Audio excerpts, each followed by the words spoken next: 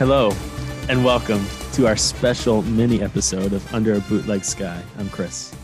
And I'm Andrew. And before we get into the show today, we'll just update on last week we talked about the rumors about the All That You Can't Leave Behind 20th anniversary box set. And turns out the rumors were true. Of course, if U2 Songs posted it, then we know there's some merit, and now we know it's true. We discussed it at length last week, but I don't think we need to go into it too much, but I'll just say for myself, I was a little disappointed in what we're going to get. Yeah, I agree. And, as you said, we talked about enough last week and kind of what we didn't want and we're hoping we weren't going to see. And I think the Achtung Baby box set really set the bar very high for what they can do on these box sets, and disappointing that a lot was left on the table because it was a very fruitful time for the band, and just wish we were getting a little bit more that we hadn't heard before. And coming out of that fruitful time, we get this show we're talking about today. It's U2's performance at the Super Bowl in New Orleans, Louisiana. For anyone who is an NFL fan out there, just a reminder, this is the Super Bowl that featured the New England Patriots and the St. Louis Rams at the time. This would be Tom Brady's first Super Bowl victory. Tom Brady, who happens to also be a huge U2 fan. I wonder if this had anything to do with that. The fact that his first Super Bowl featured U2. Yeah, I'm sure that maybe he liked that a lot. There's a video on YouTube talking about Tom Brady's health regimen and working out and diet and stuff. And they ask him what music he listens to, and he says a lot of U2. And doesn't he actually sing Sunday Bloody Sunday on there? He might, but yeah, he's a big fan for sure. So that's pretty cool, and I'm sure this is special for him. So Tom, what kind of music gets you fired up for a workout? A lot of U2. U2, all right. What's your favorite track? There's a lot of them. Can you give us a verse? Sunday, bloody Sunday. What's your favorite? I didn't go back and watch any of the press conferences or anything that went along with it, but I remember that U2, or at least Bono, got in trouble for saying who they were pulling for in this game. That's interesting. They said they were pulling for the Patriots. Yeah, I watched a couple videos on YouTube because there are several different things. There's a kind of like a mini documentary that has, which is great. Yeah, the NFL put it together. It's really good, and it opens with a press conference there. It doesn't mention that, but then there's another video that has more than just the actual halftime show itself. It's got a little of like the announcers talking beforehand and a little of them talking afterwards, and you see like Edge and Adam and Larry just on stage kind of waiting while some remix plays. But then one of the announcers says something will that remix be on the box set? It probably will. It was an Elevation remix I wasn't familiar with, so it probably is, I'm sure. But one of the announcers said something about how Edge was a Patriots fan, so I guess you're right that they made some comment about that. Yeah, well, it came out because, I guess 5 years later or whatever, when they played the Superdome after it reopened after Hurricane Katrina, they're like, we cannot say our favorite team. We cannot say who we're pulling for because we got into trouble for that last time. So, this is just one of those moments that U2's made for. Eyes of the world upon them. Bono calls it their Ed Sullivan Show moment, which I think is very true. And then I guess the Super Bowl is kind of the only thing that's like that now, where you've got so many eyes on it at one time. And obviously this one had the added element of, what had just happened in America. And, right. When I was thinking about that, I was thinking about Live Aid. Sure. I think Live Aid, I'd put that a little bit above this. That really put U2 on the mainstream map a little bit even more than what they were. This is just different. I think there was just a lot more to this performance with the Super Bowl, which is the largest watched event in the world, and then you tie in the 9/11 tribute to it, and just the way that the world was then. And when they have that kind of pressure on themselves, I think they put that kind of pressure on themselves, I should say, and then they want to perform, but it's the difference between performing and just having these amazing performances that really connect with the crowd. And they don't do it, when they have these big shows, and I put Saturday Night Live on that, not on the same level, but as one of those primetime shows where they know they have a lot of eyes on them. I can think of two great Saturday Night Live performances, and I think you can think of a couple that, were not that special. But when it clicks, as the hardcore U2 fans know, and that's why we're reviewing these bootlegs, these special shows where it obviously did click. But when it clicks, they can go out, eyes of the world upon them, play 2 or 3 songs, and just get their message across that succinctly in that tight of a set, and just leave the place wanting more, but still. Is it just me, or does this seem so much shorter than the halftime shows we're used to? It does, because you only get 3 songs, and so many of the performances now are medleys. Right. And not only are they medleys, they have multiple performers. Sure. And like look at J-Lo and Shakira this year. That was, I bet you they probably touched on 10 songs. Yeah. And it does seem longer, and those other shows do seem longer. I was reading a couple things, and even back then, this was a unique performance because it was more like a concert. This is a very concert-esque feel. And they had their own stage with the heart and everything. Right. People prepare for months to do the Super Bowl, designing the set list, designing the stage, designing the lighting. And U2's like, hey, we got this. This is our tour. This is our this is our thing. And they did nothing. There's nothing different. They were doing they were doing the names. I don't know if they did it the whole. I know they didn't do it the whole tour, but I know they did it for a brief. I think they just did it for the New York City shows, and and they did it during one as well. Because I was watching those shows, and they had the small screens behind them, for elevation, so it wasn't as big as what we see in this performance. Granted, they had been off the road for about 3 months, 2.5 months. They finished in December. Beautiful day in the streets. They could play in their sleep. MLK a little bit different, and we'll get to those in a second. But I don't know if you know this about the Super Bowl, the halftime performances specifically, that they are. I don't know if notorious is the word, but I'll say it. They're notorious for having all the music pre-recorded, but only the vocals live. And I'm sure there have been instances where that's not the case. Speaking like of the Prince halftime show, of course, his guitar was live and his band was live too. I remember that became a big controversy when Red Hot Chili Peppers played because their instruments weren't even plugged in. Like they didn't have the cables into the jacks of their guitars or whatever. And unfortunately, when I was watching the video, I was able to tell that U2's music was pre-recorded. Really? Yeah. It's unfortunate. It doesn't take away totally from the show, but it takes away a lot from me. And that's breaking news to me. Yeah. Obviously they would have been new recordings because they're different than whatever the studio versions were. It was during Streets that I noticed it, but gotcha. Well, that is disappointing to hear. So you've kind of taken some wind out of my sails. Honestly. I know. Should I save that for later? I'm kind of sick. I don't like to hear that stuff. That makes me sad. Yeah, I know. But the vocal mic was live. I know, but I'm surprised. I'm really surprised they did that. I guess I just didn't feel like. I don't know. I don't know why they do that. Okay. Should I save saying this to later? Like, should I save that point until we get to Streets? No, I think the way you introduced it was fine. But I'll be honest. I like it. That does upset. I'm upset over that. I'm sorry. That makes me sad.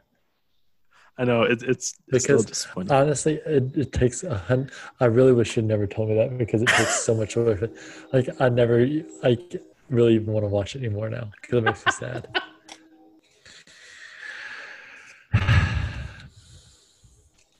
Okay, I'm fine. I mean, I have like energy to talk about the show. I have no energy anymore to talk about it. Well, does Larry and his see-through mesh shirt give you the energy to continue? I think that's a lighting thing. No. He stole it from Right Said Fred. Whatever, I don't care. It doesn't matter. All right. Do you want to start it? We get our opening Pop Mart style with Bono walking through the crowd. It's a beautiful day, although he's a lot closer to people. Yeah. Like they're all over him, screaming into the microphone. The first thing I said was no social distancing. Oh my goodness, yeah.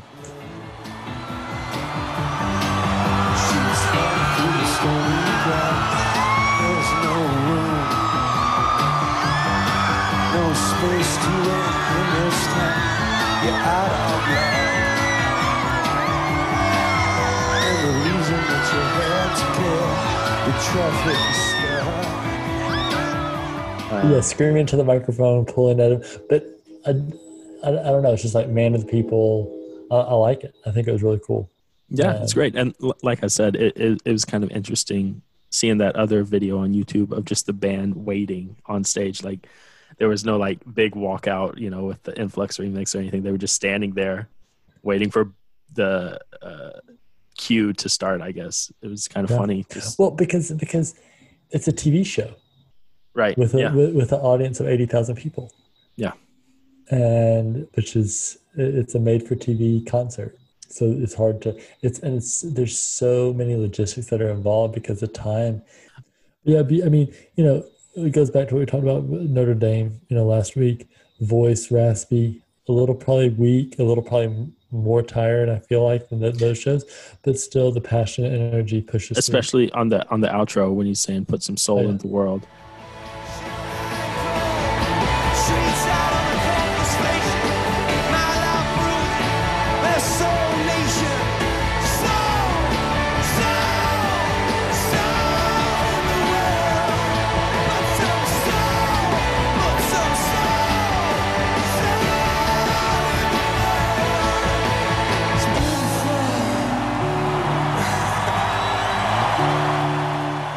It's a really rough sounding voice, but that makes that, and we said last week, that makes that sound just so much better, so much more passionate.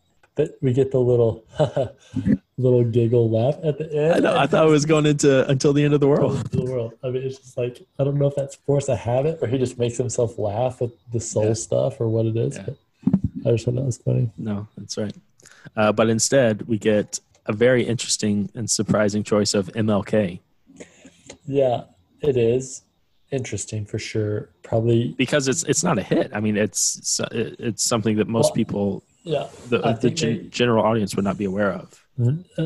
And guarantee no other Super Bowl's ever played a song this somber, and no other Super Bowl has had a somber moment to play a song like this. Right. Exactly. But I wrote down that this was really the perfect set list. You know, if you had to guess, I know I was trying to think what else would be put in there. Well, so Beautiful Day, a super popular song, biggest single off the last album. You know, you can maybe say Walk On, maybe Pride, but Beautiful Day is going to make sense. Then to slow it down because you got to run the names. You could do Peace on Earth. You could have done MLK. You could have done One. One would probably be too long.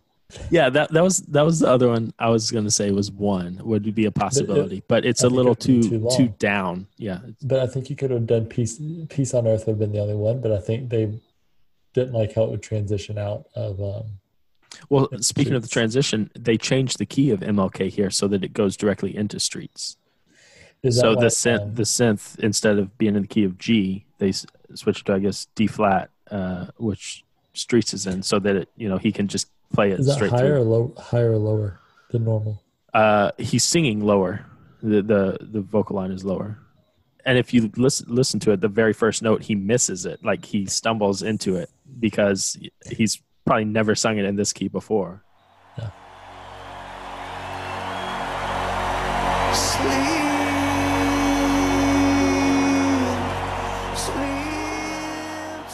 Yeah. So and it's a rough start, but he gets it back on track. I mean, it's not I was going to say it's not a vocal show-off song, but then I think of like Rather Than Hum. And I'm like, oh yeah, it can't sure. be. But on this one, and I think this went into some of the times they did on 362, Edge is doing background vocals, like harmonies.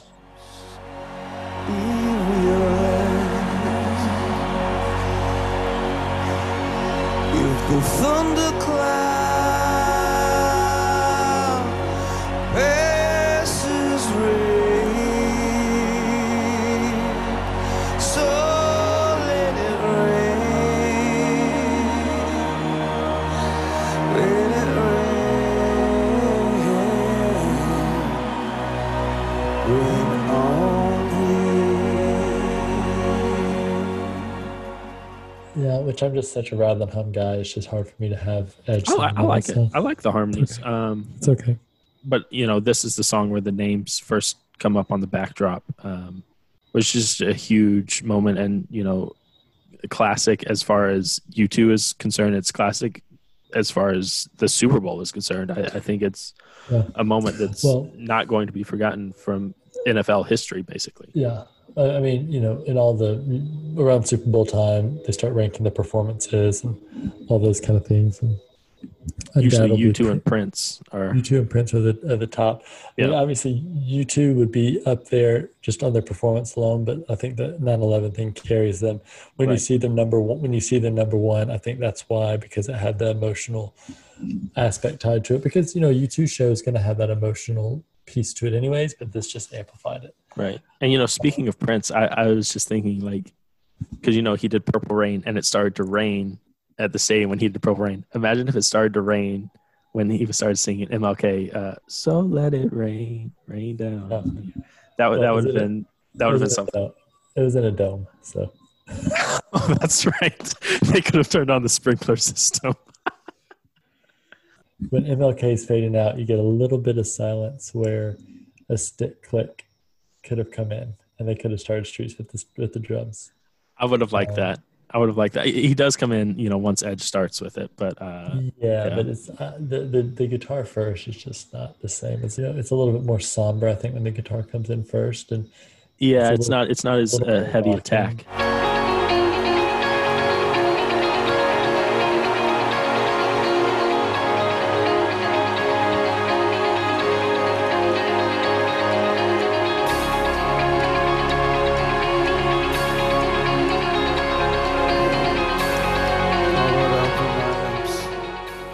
But we talk about his voice and kind of struggling a little bit, but still being able to push with power. And then we get the the opening yell. America!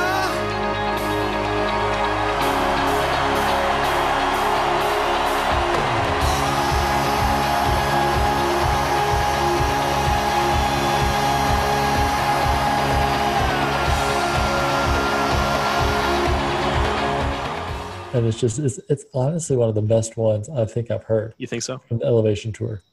Slain? We're not. I was just going to say we're not talking about Slain. Slain's on a different level, but and then we just get the run around, which is great. And we get a little sprint coming out the corner of the heart. We do. And I was going to say I kind of feel bad for the fans who are on the opposite side of the backdrop with all the names, but they get a little glimpse of him when he runs around the stage. Yeah, that's it. Yeah. And again, just the context of it makes it a classic version. Honestly. Yeah, and you still got the names, and when the names fall down, it picks up.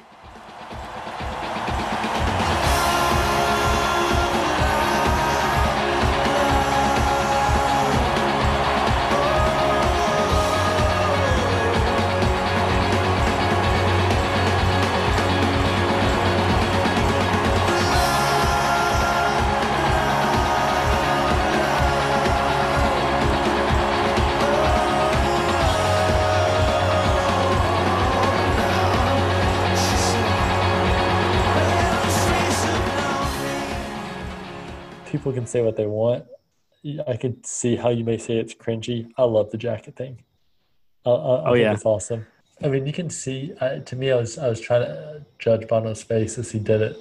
It's almost like he was a little anxious or nervous to do it, to see what the reaction was going to be. He was definitely he was making sure that it stayed shut during the whole thing until the very end. Because he had it. I think it was buttons. He had it buttoned, but after he did the run, he covered it to make sure it was still all buttoned together, so that it didn't fly open. I think it's great. No, I do too. I think it's nice. That was a cover of Time magazine. Can Bono save the world? That's right. And that jacket. Speaking of the jacket as well, it's got the stitching like football laces. Yeah, I think it's in the Rock and Roll Hall of Fame. I think it's in the Rock and Roll Hall of Fame. That's right. But yeah. So before we leave Streets, I guess I'll tell you where I spotted the pre-recording. And I'll tell you, I mean, you guys comment on this, but I think this is, unless people just, as you said, know that the Super Bowl is mostly pre-recorded, but I mean, I think this is going to be pretty big news if anyone's listening. If anyone's listening.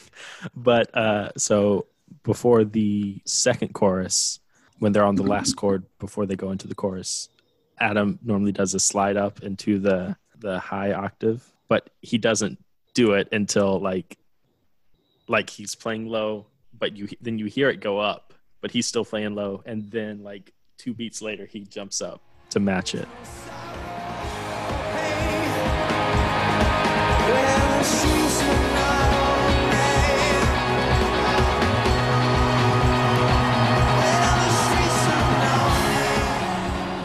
So there's that. And then at the very end, when, you know, Edge is doing the guitar part, Larry's, you know, smashing the cymbals, like the crescendos on those. He keeps going after it stops a little bit.